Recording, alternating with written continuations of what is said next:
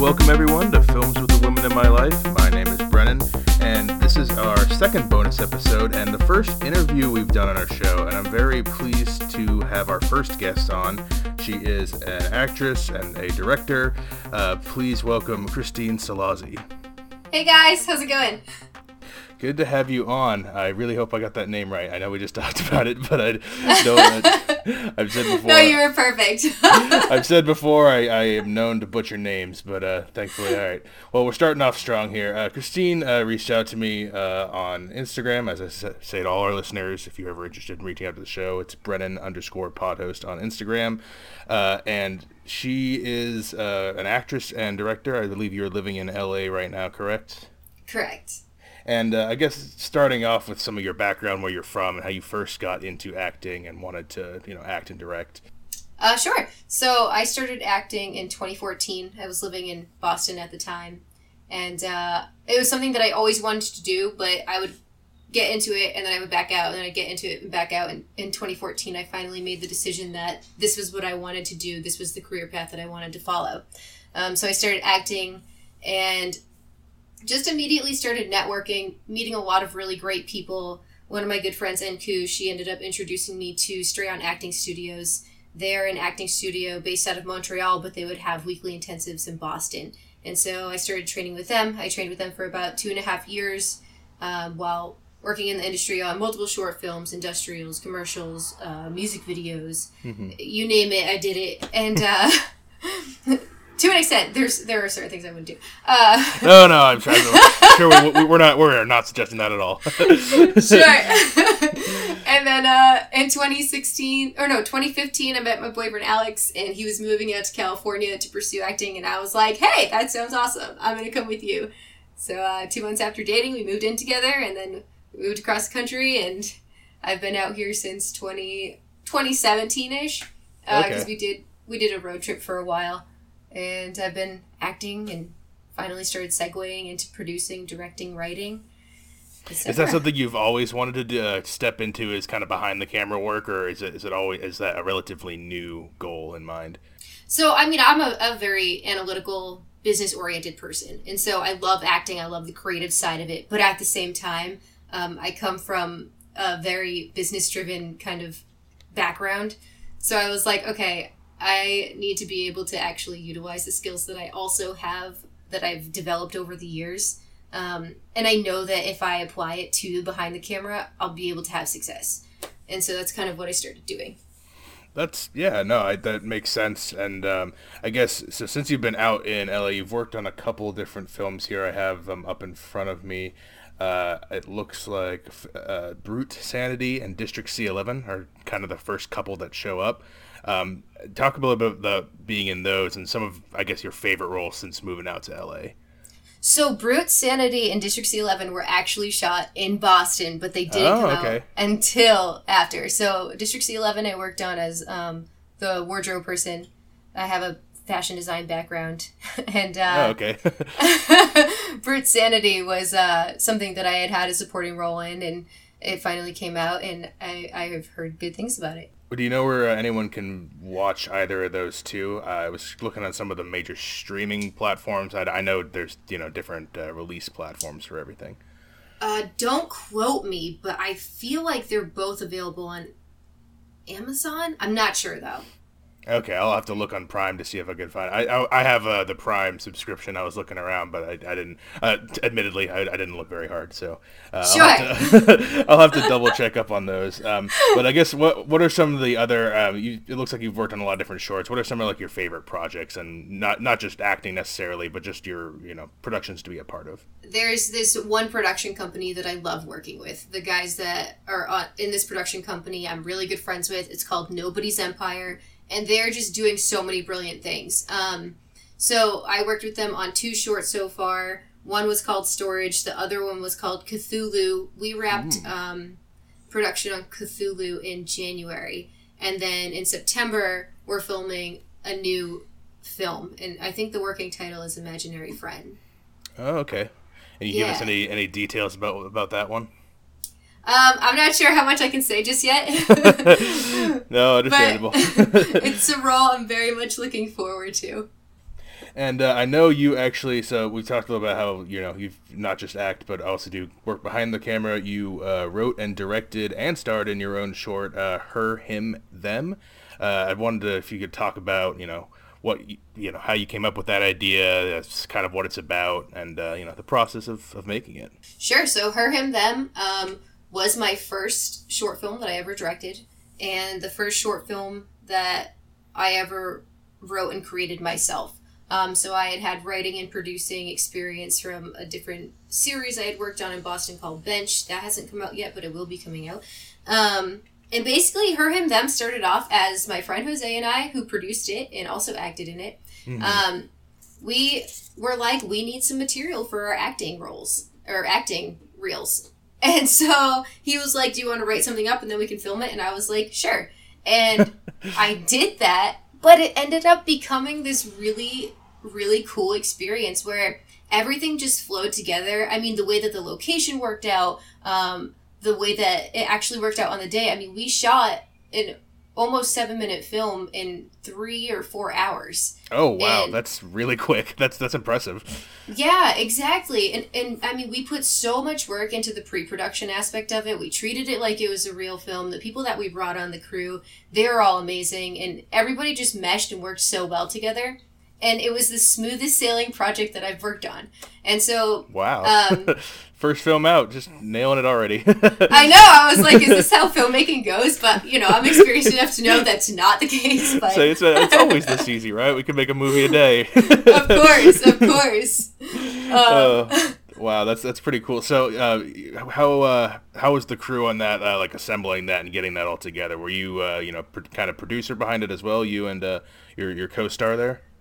So I stuck to the directing side of it, and he stuck to the producing side of it. So he brought on all of the crew. There were people that he had worked with, and everybody worked on a volunteer basis because that's how films start out. Right. And I focused more on the shot list and production design of it, and it just had a great flow because we both focused on what we needed to do individually, and we worked really well together. And so I mean, can you describe the quick synopsis of the plot for those who haven't heard of it before? Sure. So it takes place in one scene essentially, and it just talks about the balance of relationships and the ways in which, if you're not communicating properly, how that can affect your relationship with your significant other. Is this the first? I know this is the first piece you've written and direct. Have you written other pieces? I mean, I know you've had the writing role on the other series, but written your own standalone pieces before. Is this your first one of those, or do you have other ideas that you've written that you're looking forward to creating? So I have quite a few projects in the works right now. I assumed as much. I can't sit still. So I have a short called For Narivia, and that is currently making its rounds as a script in the film festival circuit. Oh, very cool. That's about a young girl who creates this fantasy world, and basically she tries to escape from reality and her problems at home. But the way that I'm going to be shooting it, I want this to be my first actual film where it's not just something that we shot for our reels. So I won't be starring in this, but it basically views it from the point of, we always see this fantastical world that these kids escape to, but this is more about what it looks like from the outside. It's not inside of her imagination. It's outside of herself. And we see like the outside, what she's imagining inside, but we see kind of like the reality of it all. Exactly. And so it's a sadder take on the fantastical idea of children escaping into worlds. It's the reality of it. It's something that's sad and heartfelt, and I feel like there are a lot of people who can relate to this character, and a lot of people who will be able to have a nostalgic feel for it. Yeah, no, that's definitely a different take. We usually see, as soon as you said that, I think of like a Pan's Labyrinth, where like everything's like completely fantasy world and like kind of balancing between the two, and the real world is quite sad in comparison. But no, that's I like the idea there. And I know since you directed this script that you wrote, Her, Him, Them, are you interested in directing other people's work, or is it mostly kind of your own projects that you collaborate with, the people you know? Oh no, I mean, I'm definitely open to directing other people's work. I'm excited to finally get to a point where I can. And I mean, you know, I've gotten to a point as a writer where people are now coming to me and asking me to write for them and write specific stories that they have, which is exciting. That's pretty cool right there. Yeah, and so I can't wait for the same to be happening with directing. And you talked a little bit about some of your future projects. What other works do you have as an actor as well coming down the pike? I have a short film that I'm working on this month, and that's about it's like a realistic take on therapy, and so the transcripts that they're utilizing are actual transcripts from therapy sessions. And okay. I'll be playing the therapist, which I feel like is fitting. Oh, that's a good one. That's a role. That's the role you want, I think. No, totally. What are any other ones coming up? So I have another short that is currently making its rounds in the festival circuit. I will be producing that and acting in it. We are looking to get that off the ground and running by the end of this year. It's a short film that takes place in the desert. And it's a darker film with grittier characters. A lot of characters that aren't necessarily likable, but you don't like them because they remind you of yourself. That sounds like a real uplifting crowd pleaser right there. Spoiler alert, it is not. All that sounds really good coming up. And I know a lot of our listeners are people who are interested in film in general, and they're also probably people who are trying to look to break in themselves. And if you could talk a little bit about some of the challenges you had, especially early on, you know, living in Boston, and the scene there is obviously much smaller than it is where you are now. And what were some of the main challenges into, you know, first breaking through a little bit? So, I mean, I think in the beginning, it's imperative that you take it as seriously as possible if this is something that you want to do full time. It's not something that you do here and there. It's not a hobby. It's something that you have passion for. And there is a lot of grit and hard work that goes into acting. When I first started out, I was lucky to be in the Boston scene, because the thing about the Boston scene is because it's such a small pool, people are so willing to help you. You know, people are willing to guide you in the right direction. People are willing to tell you about a lot of things that are going on. And so you start out in this small market where it's actually a little bit easier. You're breaking into an industry that isn't trying to chew you up and spit you out. It's you know, at that point more passionate than when you're doing it full time in LA. And so what I would recommend to anybody who is thinking of moving to LA is, prior to doing that, try to build up your reel and your resume as much as possible where you are, whether that's making your own stuff or just getting together with friends. You know, just try to meet as many people as possible in your market, because what's going to happen is there are going to be people from your market who move out here, and you're going to know them out here. And that definitely helps with your career. Was that a big part of when you moved out? Because I think that's probably a big transition people are afraid of if they're doing, you know, their local cities, you know, like plays or working with, you know, their college kids or whatever it may be. Making the big step to go out, you know, where it all happens is like the scary bit. What was was knowing people already out there the most helpful bridge, or what were some of the things that really helped you bridge from going from Boston to LA? I had about a few years before getting into acting where I just wanted to, like, I was kind of an adrenaline junkie. So I just wanted to, like, put myself into situations where I was really uncomfortable just because I knew I could get growth from that. You picked a good career for that, I think. No, totally, exactly. And so, like, during that time, I was, like, skydiving and like, doing all this crazy stuff and ziplining and doing whatever I could to just, like, feel alive. And so when I finally did get into the film industry, it was almost like a lateral move where now I was just experiencing, like, these highs from going out and auditioning and meeting new people. Yeah. So when I got out here, I was like, okay, let me hit up Craigslist and just find the creepiest stuff and go there. Which Which probably wasn't smart, but it was also like I met so many people. I say it worked out. It sounds like it worked out okay for you. Is that something you would recommend to everyone? Because I would not. I would not. Just because I wouldn't want them to be like, well, I heard this podcast where this girl said this, but I ended up like, you know, no. In the wrong end of the industry. Yeah, no. Exactly. Did you, you moved, like, a lot of the jobs out there, it sounds like, after that, were, did you start to kind of like, oh, I know this person's got another thing coming up, why don't you come onto this? Does it kind of start to snowball, or is it still pretty, like you're all, like, how often, I guess, are you going to the brand new people who, you know, haven't worked with you before kind of thing? Is it hard to transition between, I guess, groups of people? I've always been kind of a floater, so for me, no. But I do know a lot of people who have difficulty getting out of the groups that they're in. And I think the thing that people need to remember is it's great to find your group and to find your tribe of people that you work well with, but you can only grow to the amount of the people that you're surrounded by. And, you know, it creates this almost closed off bubble. And so what you don't want to do is create this bubble for yourself where you're not getting outside of it and you're not meeting new people and you're not expanding your mind and you're not having new conversations.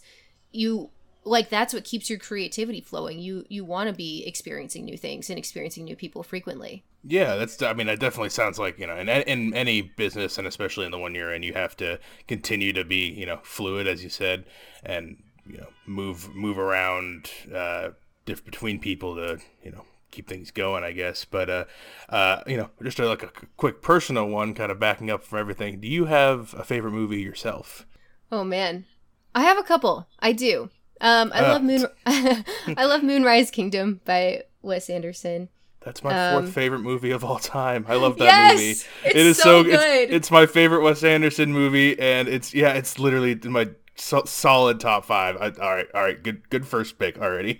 Yes, I just love the way that he explains that kids are so much more intelligent than adults, and they know so much more, and they feel so much more, and adults in his films are always so messed up, and you're just like, yes, yeah. That is real life.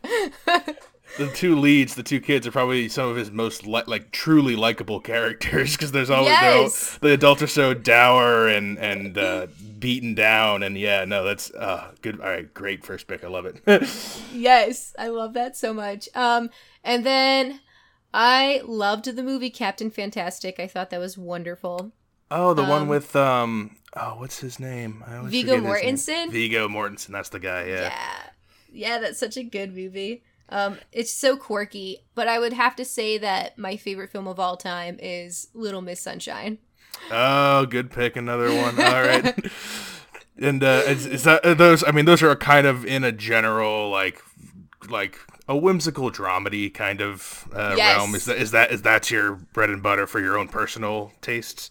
I mean, I love dark comedy. That's kind of my forte in regards to writing and directing and everything. But when it comes to myself and what I'm watching, I prefer whimsical dramedies for sure.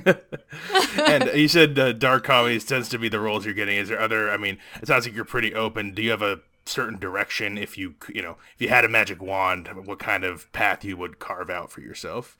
Oh man, I would with the magic wand, of course. With the magic wand. Oh man, you are opening up so many doors. You get to go anywhere you want in the industry.